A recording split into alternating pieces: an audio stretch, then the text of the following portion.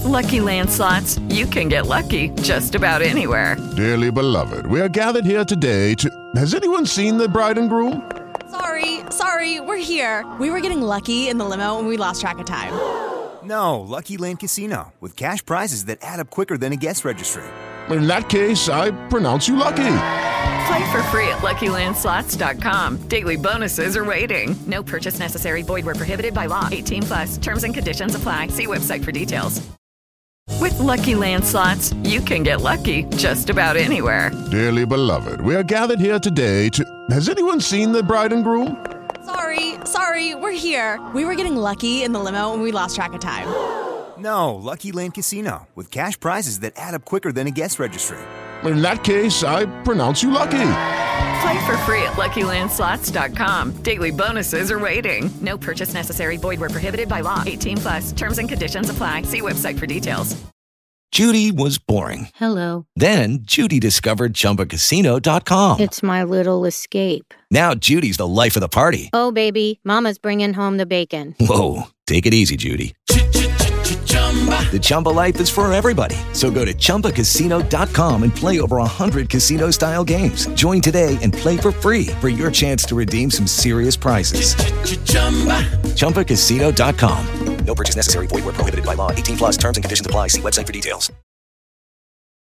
Nice article in the Managing Madrid blog. Wonderful lads that do a great job there. And worth reading about that man there. Karim Benzema needs to rest, and the numbers reveal why.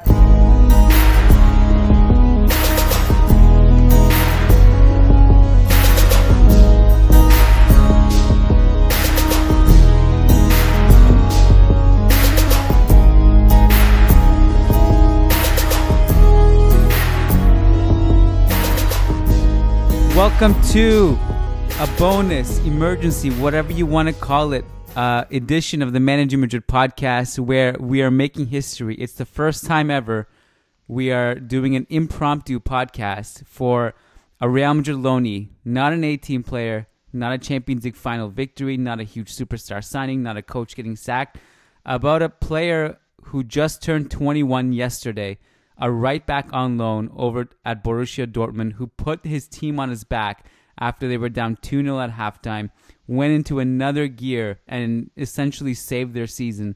To join me, Kiyan Sabani, to talk about this very exciting game from Achraf Hakimi, where he scored 2 goals, his 4th goal of the Champions League in 4 games, and his 5th goal of the season. Joining me is Matt Wiltsey. Matt, how you doing? Kiyan, round 2, and I'm doing great. Yeah, I mean, 4 goals in the Champions League. He has more than all of Real Madrid right now, and he's the 3rd top scorer. He's behind Haaland, who's got 7, and then Robert Lewandowski's got 5. But he's right there, joint top for 3rd top scorer. So just unbelievable from our loanee right back. So the context of this is that this is actually his first game as right back, isn't it? Or I think the last 2 games he played on the wing in the Champions League, yeah, yep. Yeah. So overall, because Matt is saying part 2, because earlier today we recorded a huge loan tracker edition for our patrons only. If you want access to that, patreon.com/managingmadrid. I don't know how long this podcast will be. Obviously, you will know when you're listening to it. I'm going to guess 10 minutes or so, but who knows? But we just basically had to talk about this game. Part 1, we went through and we discussed the fact that it's been 6 games running now that Achraf has played on the wing in a different role than what he's accustomed to, but in a role that almost seemed not permanent, but more than an experiment, because it was 6 games running. He's scored goals from that position. He's slung assists from that position. He played in that position against Inter. On the weekend, he played on the left wing, but keep in mind, Sancho did not play that game. Sancho was back for this game, which means Sancho went to the right. Hakimi went back to right back with Piszczek on the bench. So I gotta tell you, Matt, I saw Inter play in the first half, and I thought it was an unbelievable masterclass. And I can't remember the last time I saw a tale of 2 halves this dramatic, where the first half, Inter looked like almost like Italy from Euro 2000 with their defensive scheme. They were impenetrable. And their counterattack was so lethal with Lautaro on the counter especially. But their passing, the sequence in like entire like minute or two build up to their second goal was awesome. And I mentioned this on Twitter. They seem like they have this ability to demoralize you because they basically picked off every single pass that Dortmund tried to build up on the counter. In transition, they got back so quickly, and on rare moments where they gave a gift to Dortmund, or they were a bit behind, Dortmund were just so devoid of confidence in those moments that Julian Brandt like misplaced a million passes. Some of Achraf's cutbacks were good, but like the first game against Inter in Milan, any of the danger that they were able to create in that first half was a quick switch to Achraf on the right where he tried to make something happen. And then in the second half, I couldn't believe I saw no way for Dortmund to come back, but they did somehow, defying all odds. They came out of halftime. They put in an unbelievable counter press, relentless against Inter, completely dominated them in every facet of the game. Essentially saved their season because Sancho and Achraf went to another gear. You and I talked about this, Matt, last week, or I don't know when it was, which episode it was now. Alcacer makes a difference when he's in the team, and he came on in the second half. He provided them a different approach in the second half. I can't believe it. And this was best case scenario, not only as a Real Madrid fan, but also as a neutral, because all of a sudden this group is in complete whack now, because it goes 8.77, I believe. So that's Barcelona are far from safe. At the beginning of the match day, you would put your money on them at the very least advancing from the group, if not finishing first. Now they're only 1 point ahead, and they have to play both these two teams in the next two games, which is fascinating. And they're not looking convincing either. But to keep us on track with Achraf, though, I think let's just talk about his goals. I mean, the first one was a little bit of I feel like he almost scuffed it a little bit. He didn't hit it quite right, but it worked. It worked. It went into the back of the net. And then the second one, the game winner, make it 3-2. I think this is something he does so well. It's the quick 1-2. So he beats his man on the dribble, which is another thing we've talked about quite a bit, is just how good he is at completing dribbles, especially high up the pitch. So he beats his man on the dribble, gives the ball, I think it was to Sancho, right? And then gets it back through. And those two, what a tandem they were. Yeah. And so he gets it back and just slots a really good, calm, composed finish. And just slots it home, and then goes running to the fans on top. And there's now like this, I feel like it's already just an epic picture of him just on top of the stands, holding his hands out to all the Dortmund fans. And so that was great. And just, it's so cool to see. And like you said, he just turned 21, so this is quite a way to celebrate your birthday. The funny thing about that whole sequence and the celebration was it was so crazy that I found myself jumping. I was so into this game. I was so I actually stepped away. I don't even remember what the goal was until I went and watched it after the game. And then I come back to the screen, Achraf standing on the stands with his arms out to the crowd. And then the screen cuts to Conte, who is just in disbelief at what he's seeing. It was awesome. It was Dortmund. It was basically the yellow wall at its best in that moment, where Achraf scored. The two things I wanted to note about those two goals. The first goal, obviously you said like the shot, maybe got a little bit lucky with it. But I want to point out the movement on both goals. How did he end up on the first goal?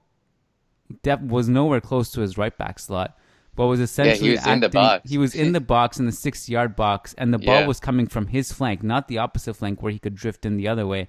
He was just there, and if you watch him off the ball, he just trying to get open, and he does. He kind of just shakes off his defender and gets loose and gets free for a shot. And the second goal, the pass and move sequence, which you talked about, was awesome, because that's essentially how you break a team like Inter. Is he passed that and then sprinted past, I think it was Skriniar, and Skriniar was uncomfortable dealing with Achraf all game, but he sprinted past Skriniar and then got the ball back and then from another tight angle. When I saw that it was Achraf again scoring, I couldn't believe it because he scored up until he scored the first goal. He had scored all three of their Champions League goals. Three of their Champions League goals.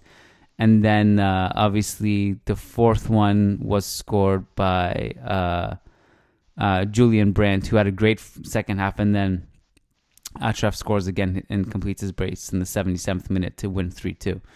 So just remarkable stuff.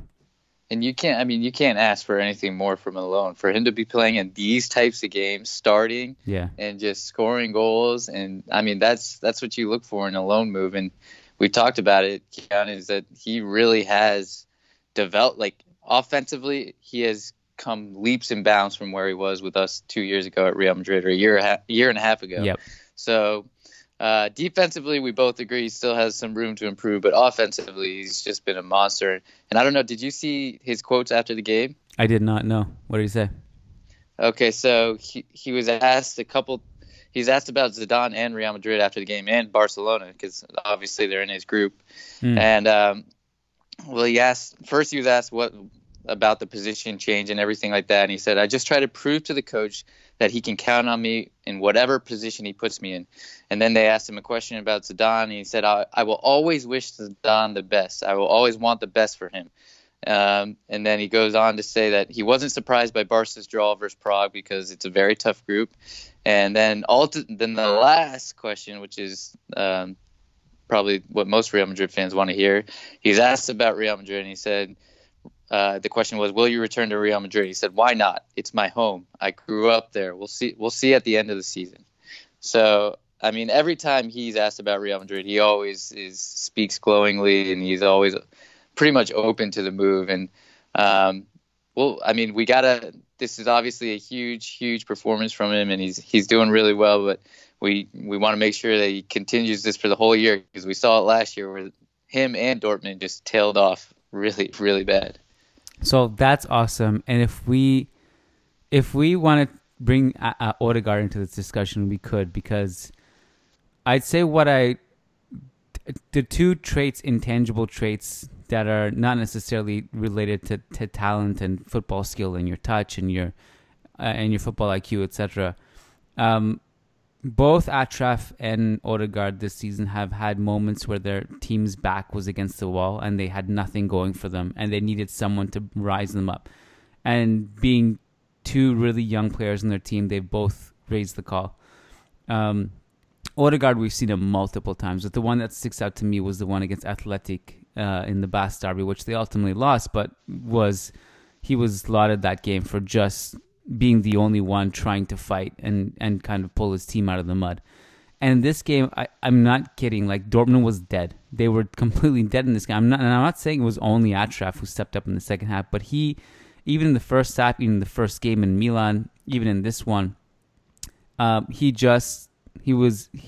played with a certain swagger that was exciting. And you want to talk about values of Madridismo and fighting till the end and all that stuff. He has those traits.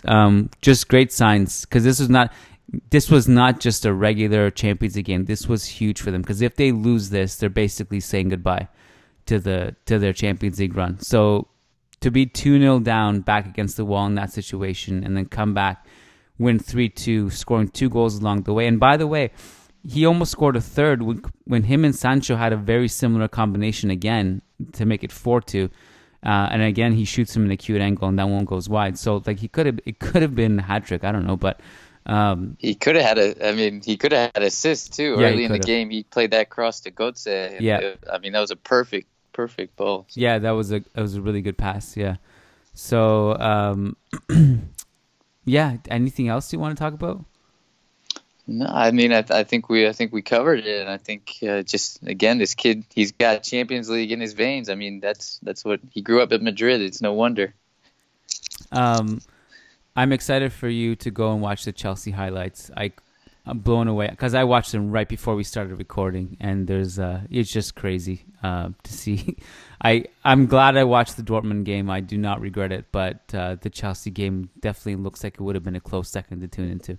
So go watch those highlights. So for everyone listening, Matt and we recorded our Loan Tracker segment this morning, which was only for patrons, and that's every Tuesday. We review every Real Madrid loanee from their performances on the weekend. That's patreon.com/Managing Madrid if you want access to that. Tomorrow night's post-game show against Galatasaray, that's only for patrons too. So if you want access to that, patreon.com/Managing Madrid. Hope you enjoyed this quick hitter in your RSS feeds, either Tuesday night or Wednesday morning on your way to work or school or whatever. And we'll catch you guys tomorrow night. And Hala Madrid. Hala Madrid.